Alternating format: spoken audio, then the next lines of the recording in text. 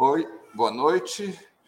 Eu sou Antônio Martins, do site Outras Palavras. Esse é o Projeto Resgate. O Projeto Resgate ouve com muita satisfação hoje o economista Rodrigo Orair, pesquisador do IPEA, estudioso da reforma agrária, participante da plataforma Política Social e participante, inclusive, do estudo que produziu o documento A Reforma Tributária Solidária.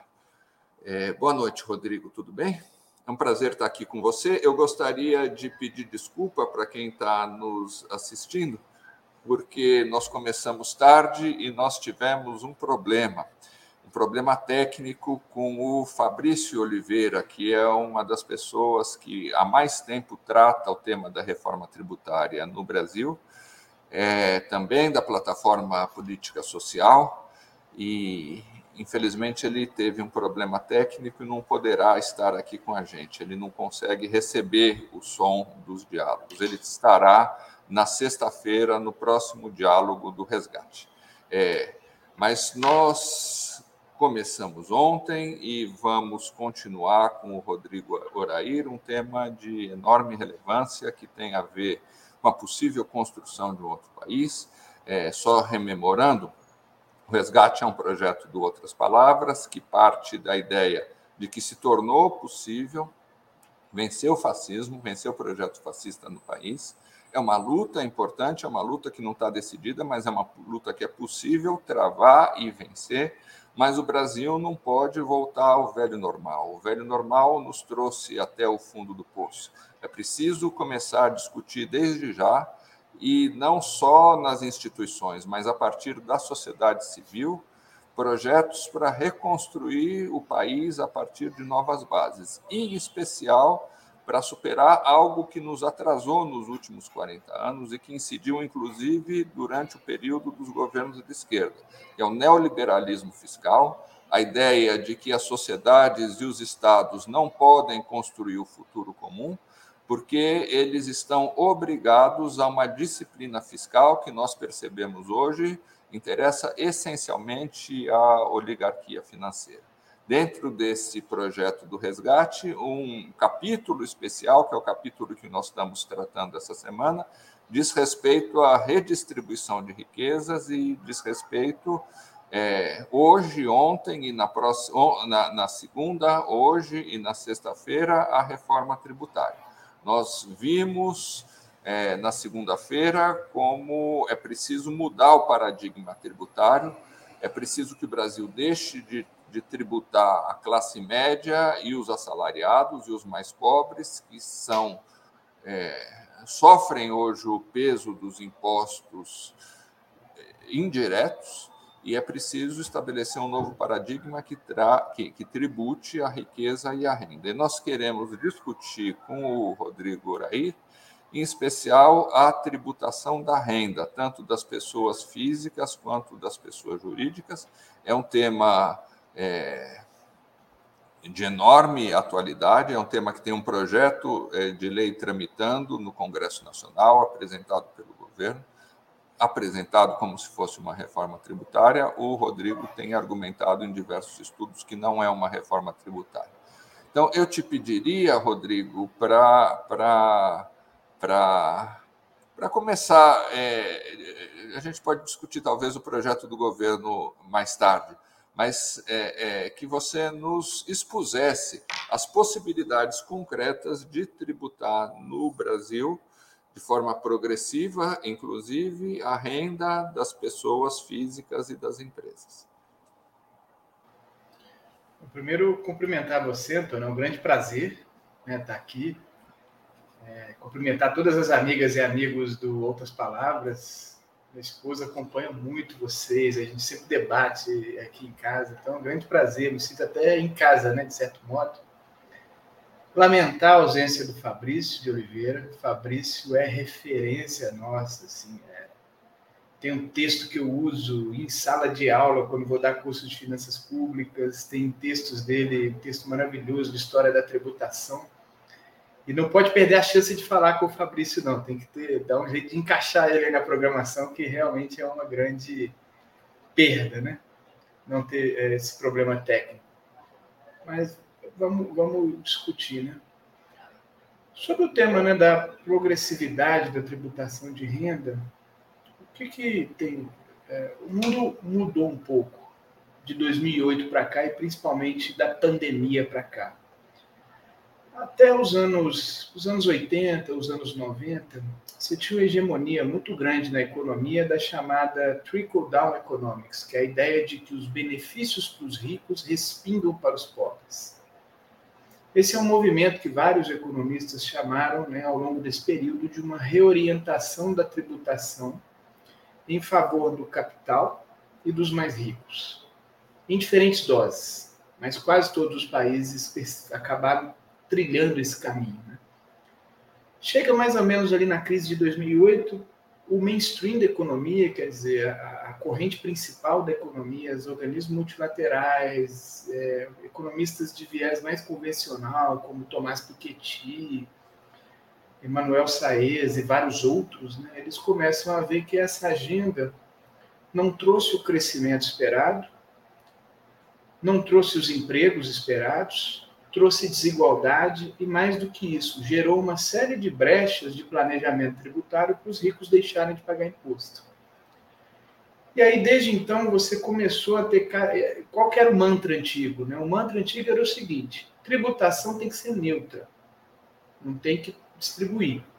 Distribuição a gente faz com migalhinhas do gasto, faz uma despesa focalizada. Isso foi muito conveniente, e aí a gente viu essas tendências de concentração de renda no topo. Brasil,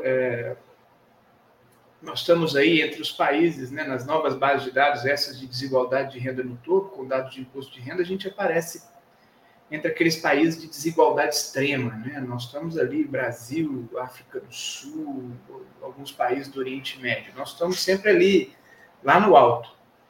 E entre alíquotas efetivas sobre os mais ricos, nós somos uma experiência realmente na contramão do mundo. Esse debate veio muito forte, mas chegou de maneira muito desidratada aqui. Né? O que aqui é importante, falando mais do imposto de renda? Por muito tempo, as pessoas achavam que debater a progressividade do imposto de renda é debater a tabela progressiva. O que é a tabela progressiva? Essas alíquotas, né? 7,5%, 15%, 22,5% e 27,5%, que incide, né, no contra-cheque do cidadão. Qual que é o problema disso? É que, em função de uma série de benefícios fiscais e de brechas, hoje, basicamente, essas alíquotas incidem sobre a renda do trabalho. E o grosso da renda dos muito ricos no Brasil ou é isenta, ou ela é tributada por alíquotas especiais que são lineares. Então, hoje no Brasil, você discutir tabela progressiva, você tem duas consequências. Né? Digamos, suponha que hoje no Brasil você queira aumentar 27,5% é baixo para padrões internacionais. Eu quero levar para 35%. Suponha que eu queira fazer isso. Primeira coisa, não atinge a renda do mais rico. Eu vou dar um número que é da declaração de imposto de renda, está disponível no site da Receita, quem quiser consultar. O brasileiro mais rico do Brasil auferiu uma renda de 1,4 bilhão de reais. Eu não estou falando do patrimônio, da riqueza desse cidadão, ou dessa cidadã. Eu não sei quem é, nem quero saber. 1,4 bilhão de reais. Desses 1,4 bilhão de reais, 1,1 bilhão de reais são dividendos isentos do imposto de renda da pessoa física. Ou seja, 1,1 bilhão de reais, o grosso da renda dessas pessoas, desse cidadão, mas isso é muito comum no topo da distribuição de renda, hoje é isento no nível da pessoa física. Se você mexer na tabela progressiva, sabe o que vai afetar esse cidadão? Quase nada. Então, você tem uma questão aí de equidade que é vertical. Ou seja, mexer na tabela progressiva vai mexer na classe média assalariada, em parte das pessoas que ainda não mas não vai mexer na renda do capital. Essa aí não está fora. Então, a segunda questão é de equidade horizontal. O que é? Nós temos um segundo problema relacionado com o atual modelo de imposto de renda no Brasil, que é o seguinte: a gente tem que reconhecer, tá? Tributa-se muito salário no Brasil. Então, se você for colocar a contribuição previdenciária do empregador, mais do empregado, mais do sistema S, etc., tem todos os direitos, etc., mas é um custo alto.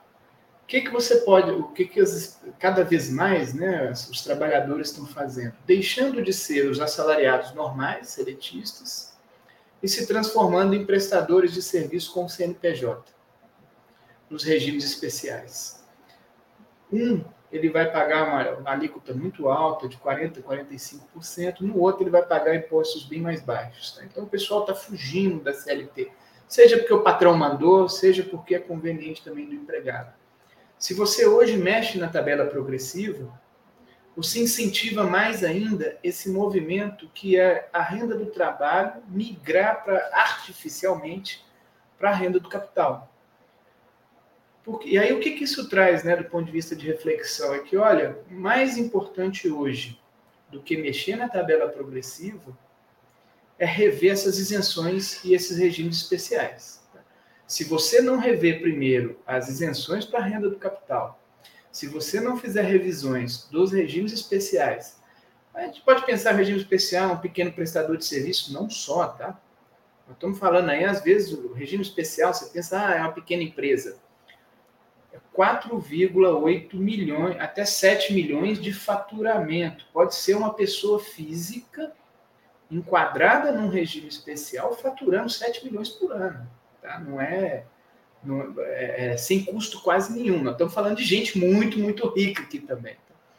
Então você tem essa configuração que é, ou a gente lida com esses benefícios que foram dados para a renda do capital, e também com os regimes especiais, ou então não faz sentido falar na tabela progressiva. Né? Esse que é um pouco do resumo da ópera. Espero ter sido claro, viu, Antônio? Você foi extremamente claro. E isso nos convida, logo depois, a perguntar um pouquinho mais detalhadamente sobre as alternativas, Rodrigo. Mas eu queria que você, eu não sei se isso faz parte dos seus estudos, mas nos interessa também conhecer como é a realidade das pessoas jurídicas, a tributação delas. Você podia nos falar um pouquinho sobre isso? Não, claro que sim. Quer dizer, sim, claro que sim, né? Então, em geral, tá? Depois eu discuto um pouco essa questão da integração de pessoa jurídica e pessoa física, né? Mas no caso aqui da pessoa jurídica, a gente também tem um modelo disfuncional. O que foi? Esse modelo foi instituído nos anos 90, mais especificamente em 95. E aí o modelo disse o seguinte, olha, nós vamos isentar toda a renda de capital, dividendos distribuído para a pessoa física e vamos concentrar tudo na empresa. E vamos colocar uma alíquota que, pasmem, tá? A alíquota no papel, no Brasil, é uma das mais altas do mundo. Tá? Se a gente somar o Imposto de Renda de Pessoa Jurídica, o IRPJ, e a CSLL, que é a Contribuição Social sobre o Lucro Líquido, as duas incidem sobre o lucro das empresas, a gente está falando de uma alíquota de 34%. Para ter uma ideia, tem uma recente publicação da OCDE, só um lugar tem uma alíquota maior do que essa, que é um pequeno arquipélago de Malta. O Biden, no plano Biden, ele tem um objetivo de ampliar a tributação das empresas americanas para financiar um projeto de infraestrutura. Ele quer levar a alíquota americana federal para 28, com mais 4 subnacionais, daria 32. Então, o plano Biden levaria para uma alíquota que é inferior à do Brasil hoje, no papel. Tá? Na prática, não é assim. Na prática, você tem um conjunto de deduções. A principal delas é o juros sobre capital próprio, você tem uma série de ágios, mecanismos de diferimento, que são estranhos, porque diferimento significa postergar. Mas aí você vai vendo lá os balanços das empresas, eles sempre postergam, nunca pagam, sabe? Então, estranho isso, né? Você tem também uma série de questões que fazem o lucro para fins de impostos ser muito menor do que aquele lucro contábil, que é o lucro que serve para remunerar os seus sócios, né?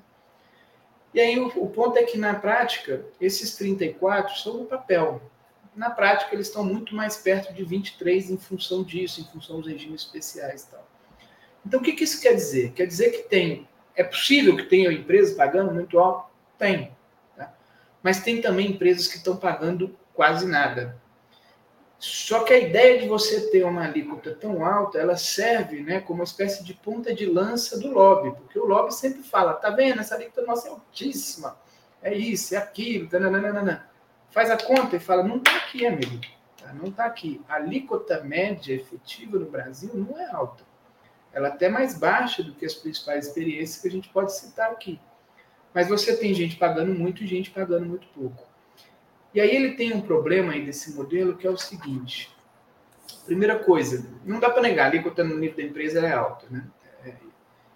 Mas ele tem uma ideia que é o seguinte, qual que é o argumento conservador, né, de juristas aí que estiveram por trás da concepção desse modelo? Eles dizem, olha, é 34% da tributação do lucro.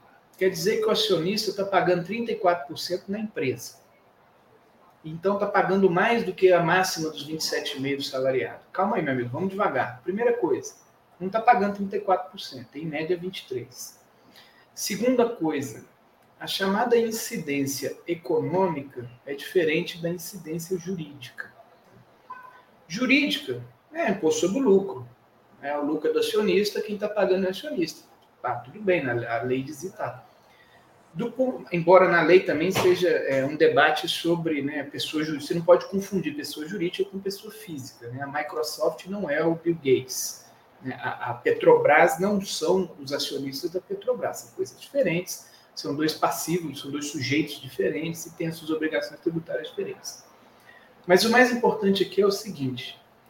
Quando eu tributo o lucro da empresa, a empresa ela tem mecanismos diversos para repassar para preço e, portanto, para os consumidores, ou repassar para custo de salário, né, para a folha, e, portanto, para os seus trabalhadores. Então, quando eu tributo o lucro da empresa, que seja por 34, que seja por 23, que seja por 10, por 15, você tem uma maior chance disso não estar indo, de fato, para o bolso do acionista. Você tem uma maior chance de que isso está passando para a população como um todo, para os consumidores, os bens que elas vendem, os serviços, ou para os seus trabalhadores. Quando eu tributo o acionista, aí sim eu garanto, eu tenho mais chance que, de fato, quem está pagando é o acionista rico. Então, esse modelo brasileiro ele é muito conveniente para o rico, porque ele fala a alíquota é alta na empresa, é muito alta. Na prática, não é tanto assim, as alíquotas efetivas ou médias são bem mais baixas do que os 34%, e ele tem mecanismo de repassar isso para frente, e no nível da pessoa física ele paga zero. Tá? Então veja como que ele, de todos os lados, assim, tem. E por aqui poderia falar também 200 outras coisas que derivam daí. Fabrício, você está fazendo uma exposição, ao mesmo tempo, muito pedagógica e muito política. Vou aproveitar um pouquinho mais os seus conhecimentos aqui. Primeiro, só um comentário. Me parece que o que você fala demonstra que, de fato, há um problema adicional, além da injustiça fiscal, da complexidade excessiva que acaba favorecendo aqueles contribuintes ou não contribuintes que têm poder de contábil, de fazer planejamento tributário, de fazer elisão fiscal, de contratar exércitos de contadores, de advogados, de entrar com ações, entrar com liminares, de fazer chicanas jurídicas, e torna, ao contrário, um inferno a vida do contribuinte comum, digamos assim, da grande maioria dos contribuintes. É isso mesmo? E vamos começar a discutir as alternativas. Vamos começar pela pela pessoa física. Você está dizendo, e isso refinou muito o nosso diálogo de ontem, que tem um passo prévio antes de rever as alíquotas. Esse passo tem mais mecanismos ou é simplesmente acabar com a isenção dos dividendos? E o governo fez muito alarde de que a proposta dele, que ele apresentou para o Congresso, fazia justamente isso, dizendo que é uma reivindicação muito antiga do movimento por justiça fiscal e que ele está finalmente fazendo isso. Eu queria que você me comentasse. Sem dúvida, viu, Antônio? Não é só dividendos, né? Dividendos é a ponta do iceberg. É a maior. Tá? Porque dividendos, quando você olha lá as declarações de imposto de renda, né? À medida que você vai aumentando, caminhando na escala da distribuição de renda, você vai vendo os dividendos se tornando cada vez mais concentrados. Então, hoje, a principal causa, né? Hoje, como é que funciona o imposto de renda da pessoa física no Brasil? A gente olha e vê aquela tabela de 27,5%. Quando você olha na prática, não é bem assim. Né? Em média, é bem mais baixo do que isso. A alíquota vai crescendo, crescendo, crescendo, até o 99,5% mais rico do Brasil. Tá? Começa ali na classe média, vai subir 99,5%. Quando chega numa alíquota média ali de 3%. Do 99,5% para cima, ela tomba. Tá? Quer dizer, o cidadão muito rico no Brasil tem uma alíquota efetiva menor do que o cidadão de classe média alta. E a principal causa é os dividendos. O que é o grande problema? E aí acho que esse ponto que você tocou aí, né, do planejamento tributário. Você tem que pensar assim, o sistema tributário é como se fosse uma caixa d'água. Se a água entrar por aqui e tiver só uma torneira, aí você regula a pressão. Mas se ela tiver muito buraco, tampar um buraco, ela vai vazar para outro. Tá? Então, os dividendos são sim a principal, é a maior hoje, eles são, é a que mais beneficia os mais ricos.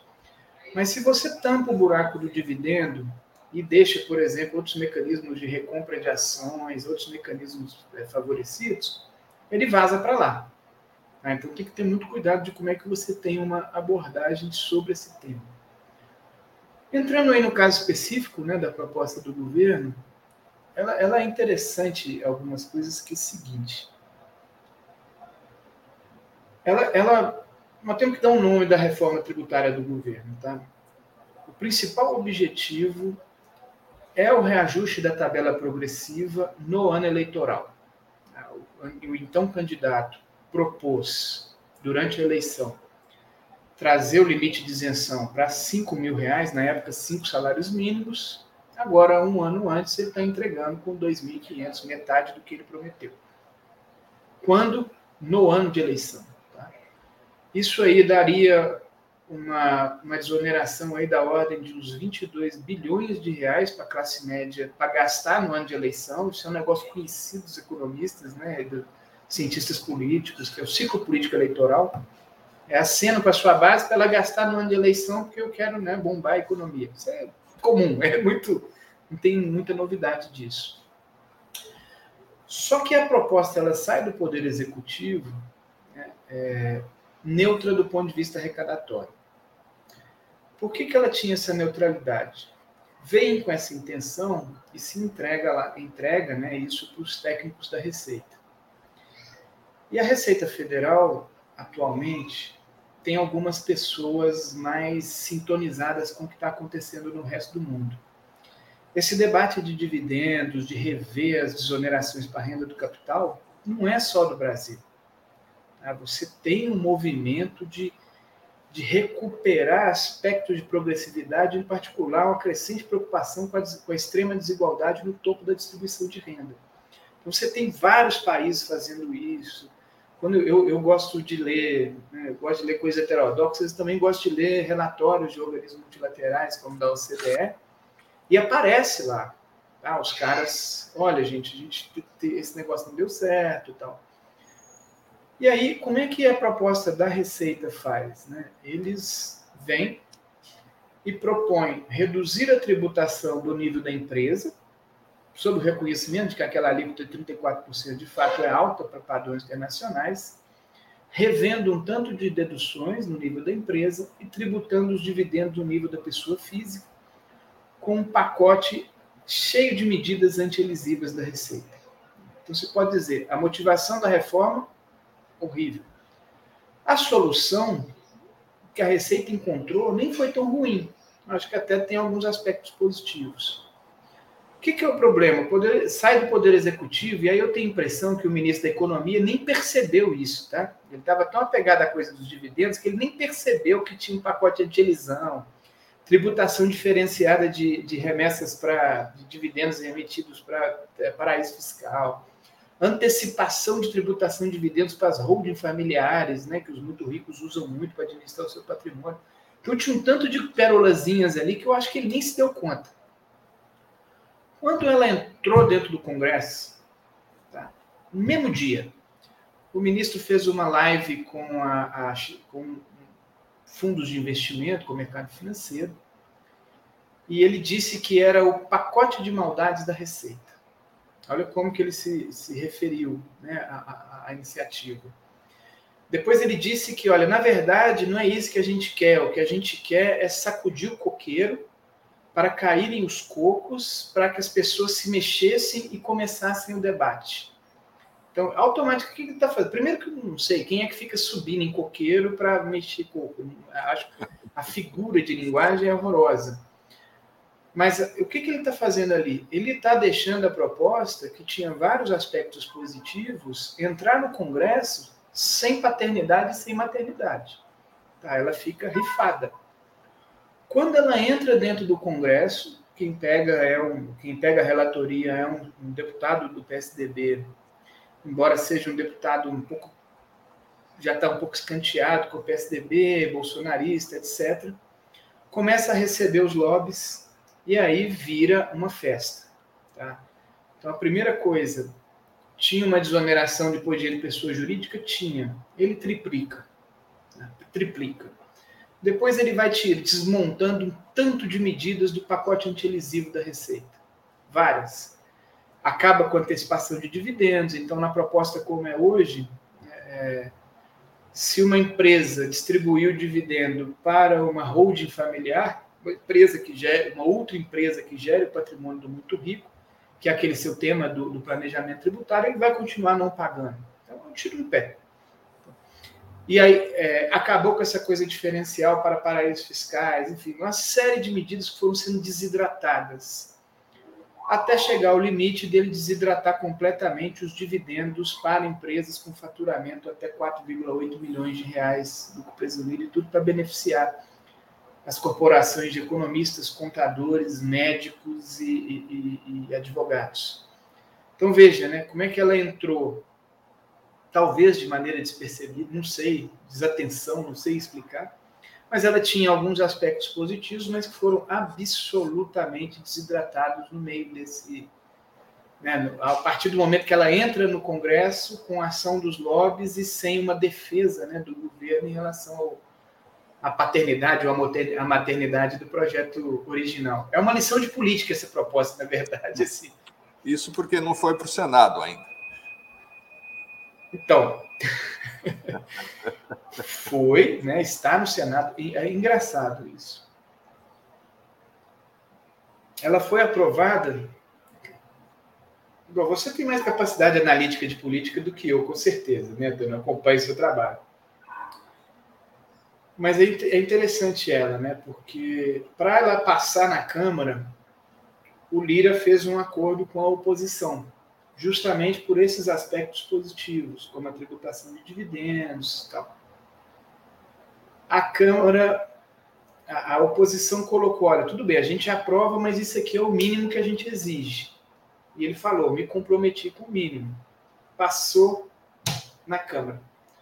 No outro dia, nos destaques, fizeram corpo mole.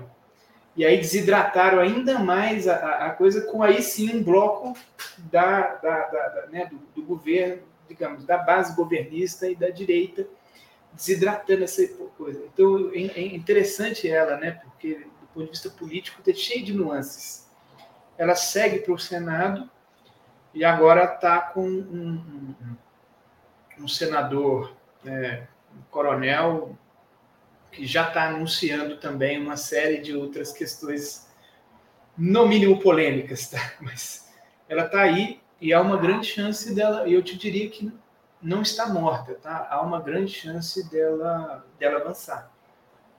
avançar nessa versão desidratada e cheia de problemas, né, em relação ao que vinha originalmente. Você concorda com o Fanhani que, do ponto de vista de quem defende uma reforma tributária verdadeira, o melhor seria que essa reforma fosse derrotada para que não se mascarasse essa ideia de que houve a reforma e para manter... Acesa ela vai continuar, mas para não dissuadir, não reduzir o ímpeto, digamos assim, da luta pela reforma tributária, porque senão você cria a impressão que você quer fazer uma reforma tributária todo ano. Vem o ano que vem, entra um novo governo, quer fazer uma reforma tributária, aí a direita já vai ter outro argumento. Pô, mas acabou de fazer, já quer fazer de novo? O Fanhani, talvez por causa disso, e também pelos aspectos que você levantou, ele fala é melhor que não seja aprovado. Eu tendo a concordar com o Fanhani, né? Do jeito que está desidratando e desvirtuando, ela vai, se ela for aprovada, ela vai precisar de uma contra-reforma. Entre ter duas, melhor guardar o ímpeto reformista para fazer uma bem feita, né? Com legitimidade das urnas, enfim. Mas eu tendo a concordar com ele, sim, Antônio. Tá. Você... Hoje exigiria uma contra-reforma. Tá? Tá. Tal como está hoje. Tá. Ou, na verdade, essa é a contra-reforma, né? Ou é uma pseudo-reforma, e precisaria uma reforma de verdade. Sim. Você tocou... Mas ela tem um aspecto simbólico importante, que é o seguinte: o atual modelo de imposto de renda foi criado pelos liberais nos anos 90. E é muito contraditório ver hoje um liberal dos anos 2020 se propondo a refazê-la. Né? É interessante, assim, de contradições na vida, né? Eu vou te fazer outra pergunta em seguida, mas me veio uma outra questão aqui. Teria algum inconveniente de você, justamente para fechar a caixa d'água, falar, olha, a partir de agora não tem mais isenção de tipo de renda nenhum? Seja qual for o valor da renda, vai incidir uma tabela de alíquotas. Porque agora nós vamos... todo mundo é igual, digamos assim. O rendimento de 10 mil é 10 mil, o rendimento de 100 mil é 100 mil, e vamos levar em conta realmente o poder contributivo das pessoas. É possível fazer isso? É possível, vários países estão caminhando nessa direção. Isso que você está falando, né, na literatura, que a gente chama lá o modelo amplo de tributação de renda. Tudo na tabela progressiva. Ele só tem que ter alguns cuidados também, porque, de fato, a alíquota de pessoa jurídica no Brasil ela é alta.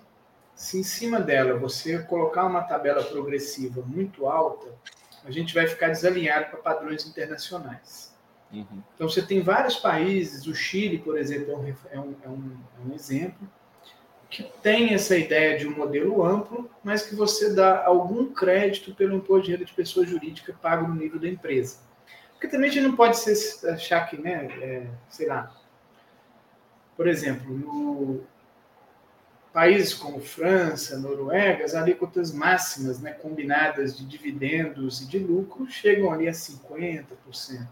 A gente não pode ficar muito desalinhado disso.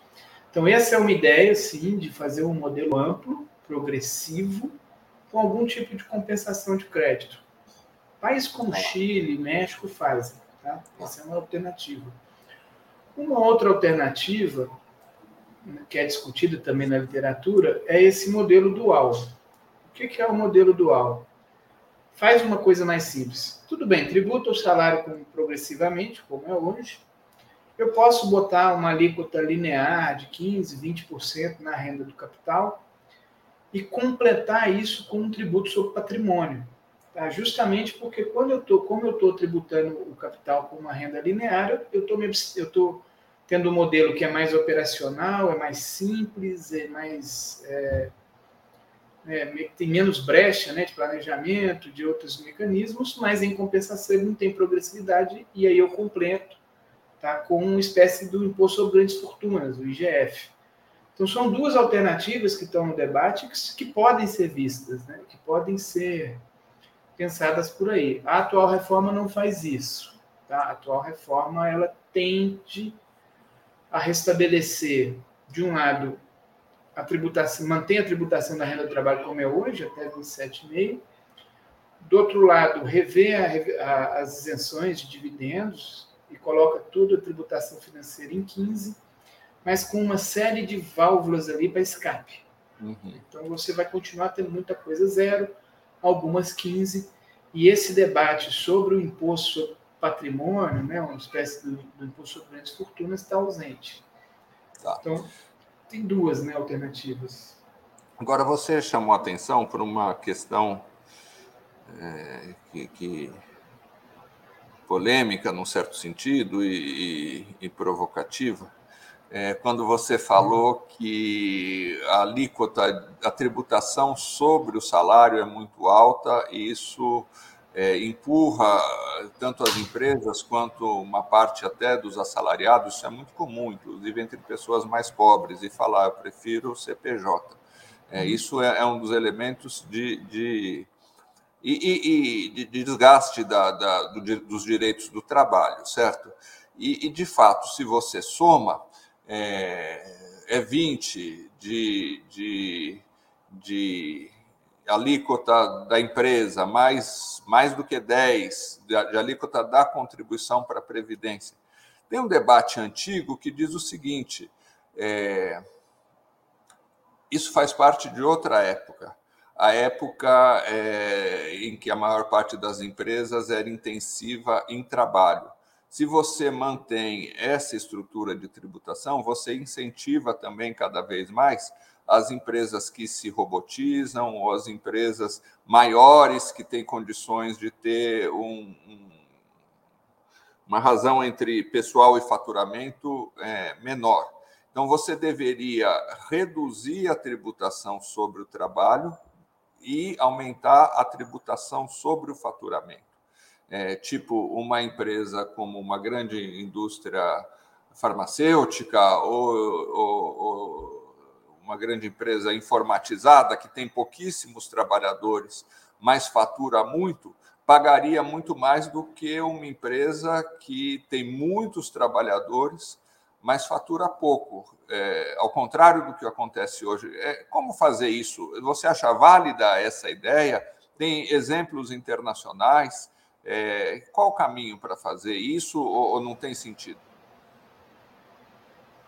O que você tem esse debate é isso, né? Hoje tem uma tendência que é internacional, mas que no Brasil começa a se mostrar algumas coisas, né? Que eles falam de espaço de trabalho fissurado, né? Fissured workplace, que é fissura no sentido, né? Não de fissura no sentido de você não tem mais aquela planta industrial que todo mundo executa as atividades ali, entra no ônibus e sai.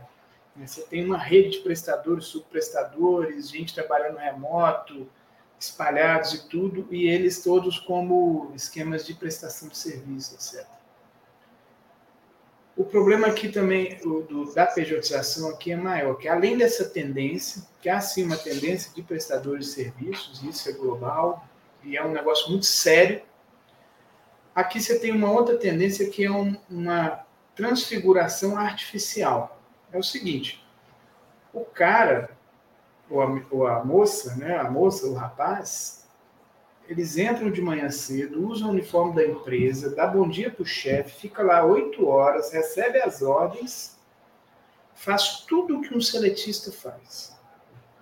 Só que o contrato dele é de PJ, de prestador de serviço. Não agora na pandemia, tá? Mas enfim, em condições normais. Esse é um caso típico da transfiguração artificial. Então são dois fenômenos aí diferentes, tá? Corrigir esse troço passa por reduzir um pouco a tributação na folha e aumentar um pouco a tributação no capital na renda do nível da pessoa física. Então, você alinha a coisa pelos dois lados. Como o regime especial está tributando muito pouco e o assalariado está muito, você tenta alinhar essa coisa para os dois conversarem mais. Então, há sim um grande esforço hoje para se tentar reduzir a tributação de folha, e aí não é só o Brasil, tá? É no mundo inteiro. Todo mundo está falando. O que é o grande obstáculo desse troço? Previdência. Financiamento dos sistemas contributivos previdenciários. Tá? Você teria que vincular esses novos tributos à Previdência também. Né? Você teria que fazer um arranjo, né, que desloca da folha para a pessoa física ou para outras fontes de receita, sem afetar essa questão da Previdência. Sem, né, digamos, descompatibilizar. Previdência com financiamento geral ao invés de coisa contributiva na folha. Vamos trocar em miúdos, tá? Tem uma cobertura ampla para a população, financiamento geral de tributo, principalmente de preferência imposto de renda. Qual que é o modelo hoje? O modelo hoje é muito cruel, Antônio, que é o seguinte. O que o garoto faz, cara? Olha você ver como é que é a crueldade. O chefe pede, né, ou é do interesse do próprio empregado, fazer um regime especial, ele faz. Quando ele faz isso, ele vai recolher como pessoa jurídica e ele vai ter que decidir quanto que é o prolabore dele, que vai contribuir para a Previdência, e quanto que é o dividendo dele. Uhum. Quando é uma pessoa que tem um histórico contributivo, né, uma senhora mais velha, um senhor mais velho, 45, 50 anos, 55 anos, ele bota um prolabore mais alto porque ele está preocupado com a previdência dele, pública. Quando é um garoto novo, você sabe o que ele faz? Ele bota o prolabore dele de um salário mínimo. Um salário mínimo. Aquele que tem juízo, ato contínuo, ele pega o dividendo e ele aplica num título público ou compra uma previdência privada. Aquele que não tem juízo, ou não tem renda, também não é questão também de juízo, de ser isso ou aquilo, de valor, ele nem isso faz. Tá? Enfim. Agora, pensa naquele rapaz lá, que é um PJ, que se acha um empreendedor, ele vai daqui 40, 50 anos receber a renda dele de aposentadoria. Sabe de onde vai vir a renda dele? Ele vai ter um salário mínimo público, o resto de título público e de previdência privada que vive de título público. Sabe qual que vai ser a relação desse rapaz com o Estado? Com a ideia mais social, com uma ideia mais de pilar, de seguro social, de coletividade? Zero. Para não falar o baque que esse troço é no movimento sindical. Porque o movimento sindical, quando você tem uma corporação, é uma coisa. O movimento sindical para prestador de serviço, como esse tipo. Olha só, ele pode parecer um fenômeno tributário, mas é um fenômeno que muda muito relação trabalho, mercado de trabalho, relação com a previdência, visão de Estado, visão de país, futuro, né? Futuro da nação, nesse sentido, sabe?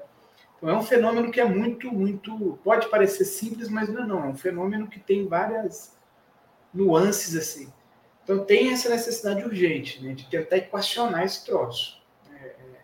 Caminhar para uma... Tem um debate muito grande de proteção social.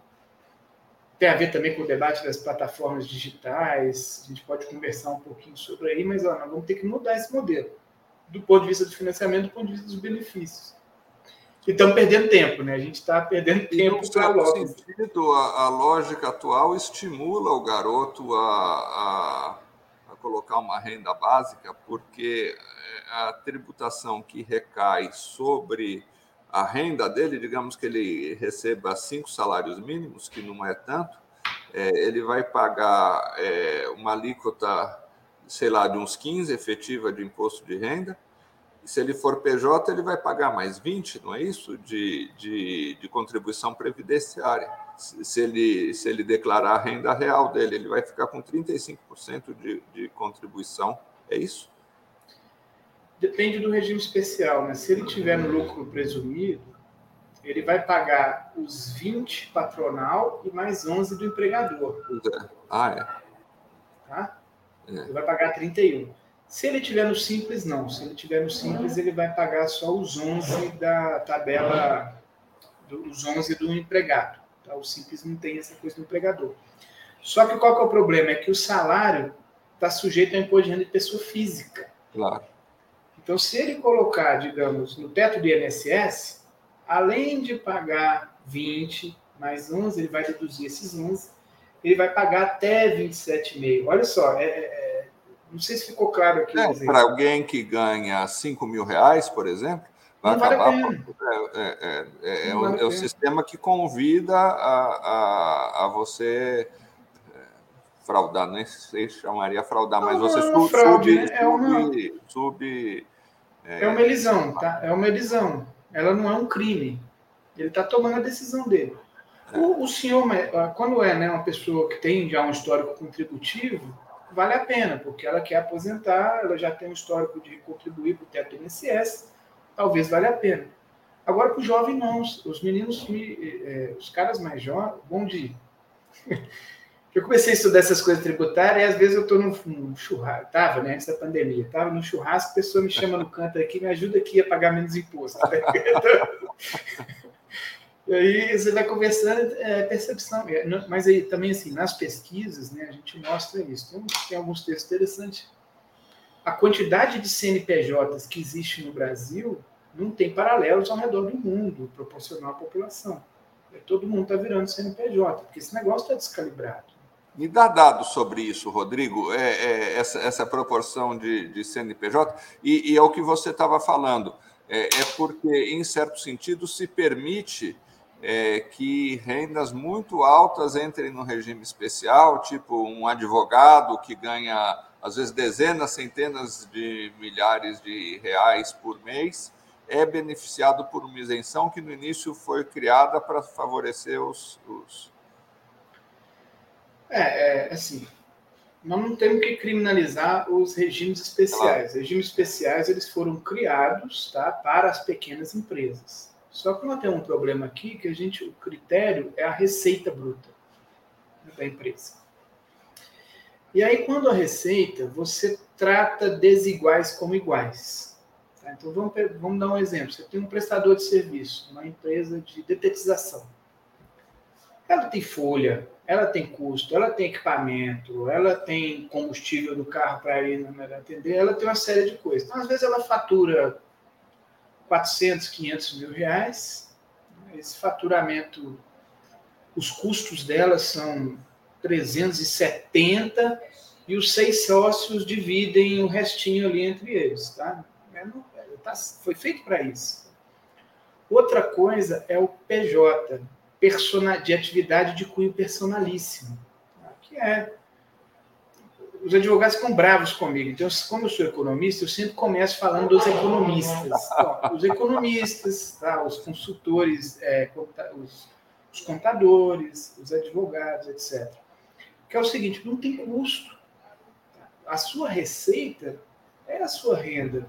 Então, fatura 300 mil, tem custo lá, tá? Às vezes pode até ter um escritório com uma secretária, com custinhos pequenininhos ali de 20 mil por ano, 30 mil por ano, o resto tudo é no bolso.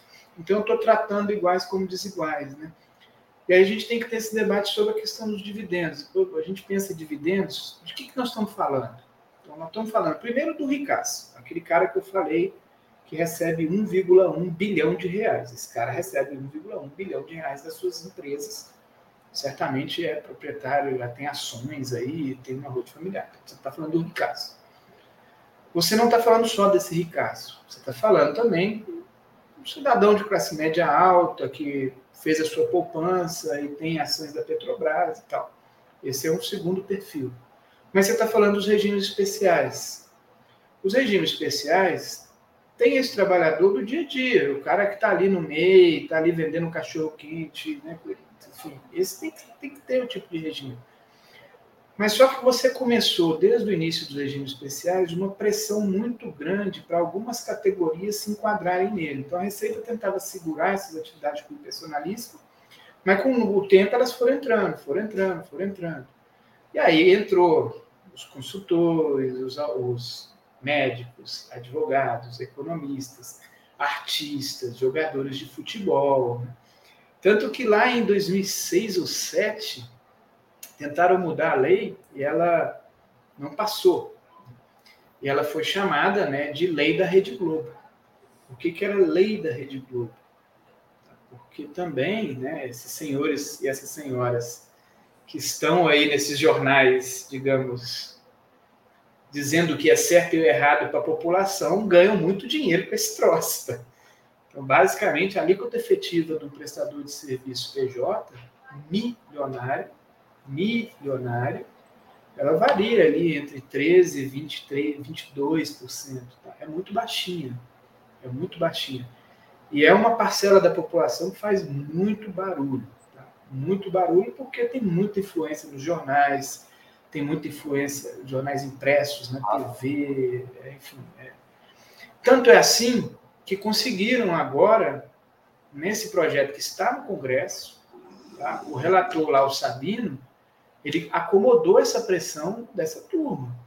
Eles conseguiram manter a isenção de dividendos para faturamento até 4,8 milhões de reais. Quem fatura 4,8 milhões de reais, assim, do caso do PJ personalíssimo, não estou falando de uma empresa de fato, tá? Mas do PJ personalíssimo é muito, muito rico. E mais do que isso, se ele conseguir, ele pode ter também estratégia de dividir a empresa em duas e aí conseguir dobrar esse faturamento. Claro. Rodrigo, uma penúltima pergunta. Estou te alugando muito, mas é porque está muito, muito interessante. Você explicou que, no caso das PJs, os buracos são maiores ainda. E a alíquota nominal é praticamente uma ficção. Isso torna muito difícil você estabelecer uma progressividade, porque se nominalmente a alíquota mais baixa já é, em termos internacionais, elevada, embora ela seja fictícia, como é que você vai estabelecer alíquotas superiores a essa? Então, como que resolve esse nó para você estabelecer um imposto de renda da pessoa jurídica progressivo? Aí eu acho que a melhor solução é você tributar na pessoa física progressivamente. E aí você vai dar o crédito de quanto já foi pago na empresa. Vários países têm, não precisa ser integral, mas vários países têm esse esquema. Por quê? Porque aí aquela empresa que usa benefício fiscal demais e joga a alíquota lá para baixo, como o cara pagou muito pouco no nível da empresa, ele vai ter pouco para compensar. Aquela que de fato não tem muito o que deduzir, não tem muito planejamento no nível da empresa, essa aí pagou muito lá e vai compensar. Então você equalizaria. Esse negócio é um troço muito grave, essa coisa da alíquota no nível da empresa, né? Junto com o Sérgio Bobetti, um grande parceiro meu de estudos do IPE, a gente foi estudar alguns balanços de bancos. Porque quando você pega assim, os bancos reclamam, falam, poxa, a gente já pagou 49% de alíquota de imposto, 44% agora, e depois baixou para 40%, voltou, fica tudo. É uma das mais altas do mundo, onde quer que tem isso. E eles têm razão. Alíquotas de 40%, 44%, 49%, como chegou a ser, são muito, muito altas. Aí você vai ver o balanço do banco. Pá.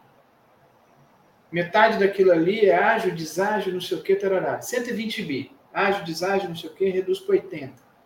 Dos 80, metade juros sobre capital próprio, reduz para 40. Dos 40, faz um tanto de abatimento, sobra 20, 25 bilhões. Desses 25 bilhões, eles estão pagando 40%. Sabe? Quando você calcula sobre o todo, é uma alíquota muito baixinha. E aí é um modelo que serve de maneira muito conveniente, porque eles dizem, nós somos dos mais tributados do mundo, porque a gente está olhando para a coisa errada, que é a alíquota do papel, a alíquota nominal. A gente não está olhando para todas essas coisas que fazem com que ela vá lá para baixo. Você dar um crédito da pessoa jurídica para a física ajudaria nesse sentido, tá? Porque como o banco de fato só pagou 10, 15, 20%, na pessoa física você não teria muito o que compensar. Então você tem... Mas eu não vou querer entrar também num debate muito técnico, não, senão vai bagunçar a cabeça das pessoas todas, né? Eu acho que a lição mais, a moral da história é um pouco isso, né? Hoje a gente tem um sistema tributário que é um pouco faz de conta, né? Ele diz que a alíquota é alta na empresa, quando na verdade a média não é, então quer dizer que tem uns pagando e muitos pagando muito pouco, alguns pagando muito e muitos pagando muito pouco. Mais do que isso, como é na empresa que isso está concentrado, eles conseguem repassar para os consumidores e para os trabalhadores, e na pessoa física, o muito rico não paga imposto, e essa que é o ponto central. A gente tem que corrigir isso. Corrigindo isso, a gente consegue corrigir as outras coisas. Essa que é a lição. Se eu terminar com uma pergunta meio provocativa. As provocações são ótimas, adoro. Tudo isso que você me fala me leva a dar um certo crédito para o pessoal da teoria monetária moderna, que fala o seguinte: a principal função do imposto não precisa ser arrecadatória. Ao invés de você ficar discutindo tantas filigranas e um sistema que sempre vai ter tantos buracos e sempre vai ter limites, porque se você não fizer uma tributação mais ou menos parelha com a tributação internacional, você vai ter evasão internacional também. Não seria melhor você redistribuir por meio de uma renda básica e por meio da emissão de dinheiro para suprir as necessidades do serviço público, as necessidades da infraestrutura? Ouvindo essa aula que você deu, eu acabo sendo levado a pensar numa coisa assim, porque o que parece é que esse sistema foi tão capturado por quem deveria realmente contribuir, e esse quem deveria contribuir tem tanta ramificação nas instituições, tem tanta capacidade de contratar intermediários que vão influenciar mais ainda nas instituições, que talvez você tivesse que dar uma virada geral nesse sistema. Concluir, né? A teoria monetária da MMT, né? A teoria moderna da moeda, ela tem uma questão muito relevante que explica muito mais economias capitalistas, economias modernas, que, olha, essa besteira de que imposto, nós estamos financiando o Estado é uma besteira. Na verdade, a relação é inversa. O Estado que cria a moeda e depois ele retira de liquidez via tributação. É uma coisa óbvia, muito importante de lição. Qual que é o papel da tributação nesse sistema? Ela tem duas funções: regular a liquidez e redistribuir renda. A tributação, inegavelmente, redistribui renda, tá? Porque você está injetando moeda e está tirando parte da moeda diferenciadamente, alguns menos, outros mais. Do ponto de vista distributivo, seria melhor você fazer com a injeção de gasto ou do ponto de vista da tributação? Depende de onde que eu quero alcançar. Se eu quero alcançar a base da distribuição de renda, gasto. É mais fácil. Se eu quero alcançar a classe média, serviços públicos, mais a classe, proporcionalmente mais. Se eu quero alcançar o topo da distribuição de renda, aí sim a tributação progressiva tem um papel. Tá? Porque eu vou injetar liquidez e eu vou tirar desse pessoal aqui. Hoje, né, tem tanta brecha que se faz o contrário. Mas se nós partirmos do princípio, né, de que concentração extrema no topo da distribuição é indesejável e que isso não vai ser minorado simplesmente com ações pelo gasto, ela continua tendo um papel relevante. Aí cabe a cada um julgar. Eu acho que continua, não sei o que você acha, Antônio. Eu gosto muito dessa ideia da combinação, sabe? Inclusive porque a teoria monetária moderna é muito contraintuitiva para a população.